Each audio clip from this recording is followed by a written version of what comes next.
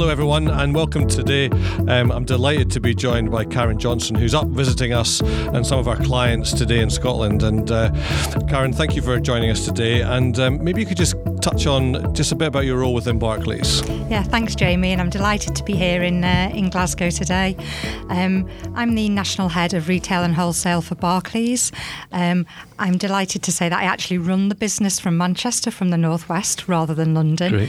Which means that I am really in touch with our regional different businesses and operations. And I think coming out here today to Glasgow, I'm really looking forward to understanding what's going on in the Scottish market and what's affecting our retail and wholesalers up here.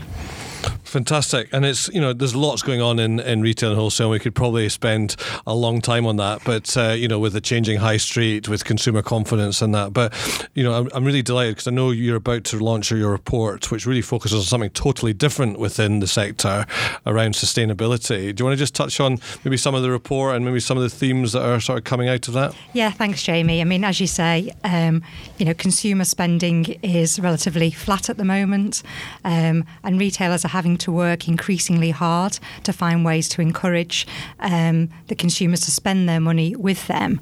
And one of the ways we're finding is sustainability is becoming increasingly important to our environmentally conscious customers.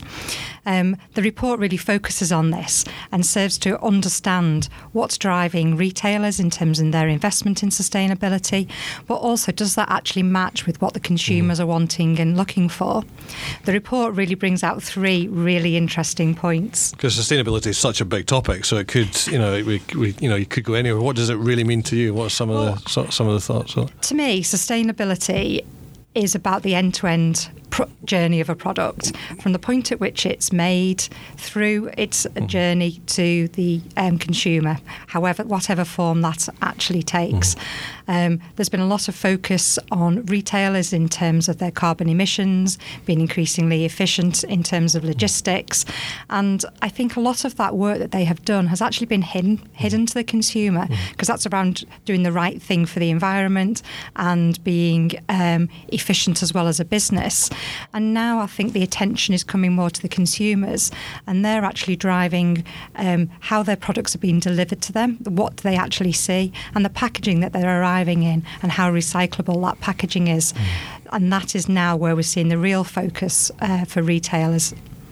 I know I see a lot of packaging coming through our front door every day, and so people are really addressing this matter, are they? In terms of, and companies are really thinking differently about the packaging, the delivery methods. These are the sort of things that you're seeing.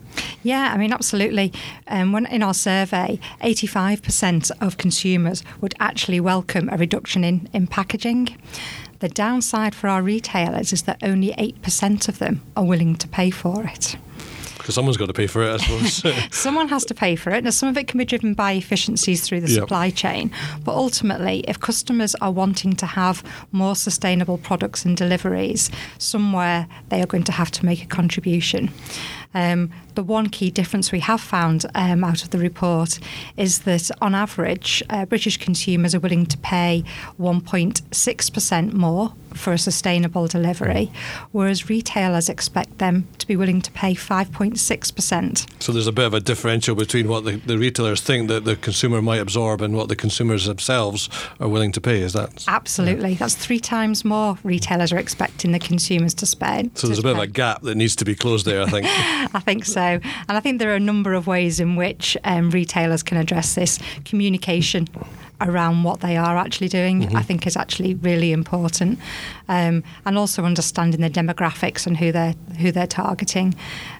One other aspect that did come out of the report was the difference in the generations in terms of their attitudes. All of them are committed to improving the environment, and they're all conscious, but what they're willing to do around that varies quite considerably. And do you see any regional differences between things in terms of, for instance, I think when I read the report, one of the things that jumped out was that actually the companies in Scotland were even got a higher propensity to invest into sustainability than maybe some of the other regions. That sort of surprised me, but is that something that came out loud and clear? No, it is actually, because I think our research indicated that Scottish companies were looking to invest 13.4% of their income over the next 5 years into sustainable delivery, whereas the average across the UK was only 11.4%. But that is perhaps reflective of the Scottish retailers understanding their consumers, who were less likely, or should I say, who believe that the business, 69% of them believe businesses should actually pay for the improvements to the environmental and green initiative. So the Scottish consumer is a little bit more canny than elsewhere. But and I suppose it's not just all about packaging. There's, we're looking at obviously the biodegradable nature of packaging itself, not just and also sort of central delivery sort of pods and electric vehicles. Is that again a theme that you're seeing starting to emerge within the sort of retail environment? Yeah, absolutely. There's lots of innovation coming this way, and in our report they featured the Co-op's robots that they're actually using to deliver the last mile and a half from their sites in Milton Keynes, which they're looking to roll out. There's the partnership between Yale and Waitrose, where customers give through a Yale lock, actually have a specific code, one-time code that Waitrose can use. They then go into the house or apartment, put away the deliveries, and then leave. Again, innovative, creative. Whether it'll take off, let's wait to be seen. But there is a lot of different ways involving technology that are supporting the green initiatives. And that, I guess they're doing it obviously for the economy benefits, but also reputational benefits for the companies themselves. Because if you're saying that the consumers are really looking to their companies or suppliers, the people they do business with, just to have that higher green agenda, I suppose reputationally a lot of these companies are improving. I know, for instance, things like is it Boohoo on the sort of fashion retailer side of things, very much changed the way they look at fashion, and that's really had a benefit to their business. It has, and if we look at the reports of the larger quoted businesses and the analyst challenges of them around what they're doing around sustainability, that's an increasingly common question and challenge, and we have seen retailers adopt their strategies as a result of that. Boohoo have made great strides this year in what they're doing, both in sourcing and also recycling. They now have an online option for people can recycle unwanted clothes in return for a voucher to spend at Boohoo. Great initiative. Fantastic. So it's a really changing environment. It's a fascinating one.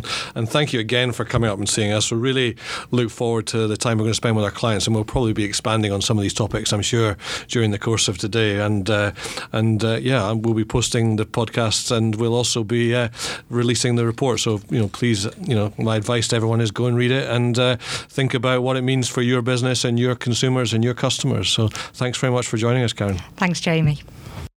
Barclays Bank PLC is not liable for the impact of any decisions made based on the information contained or the views expressed.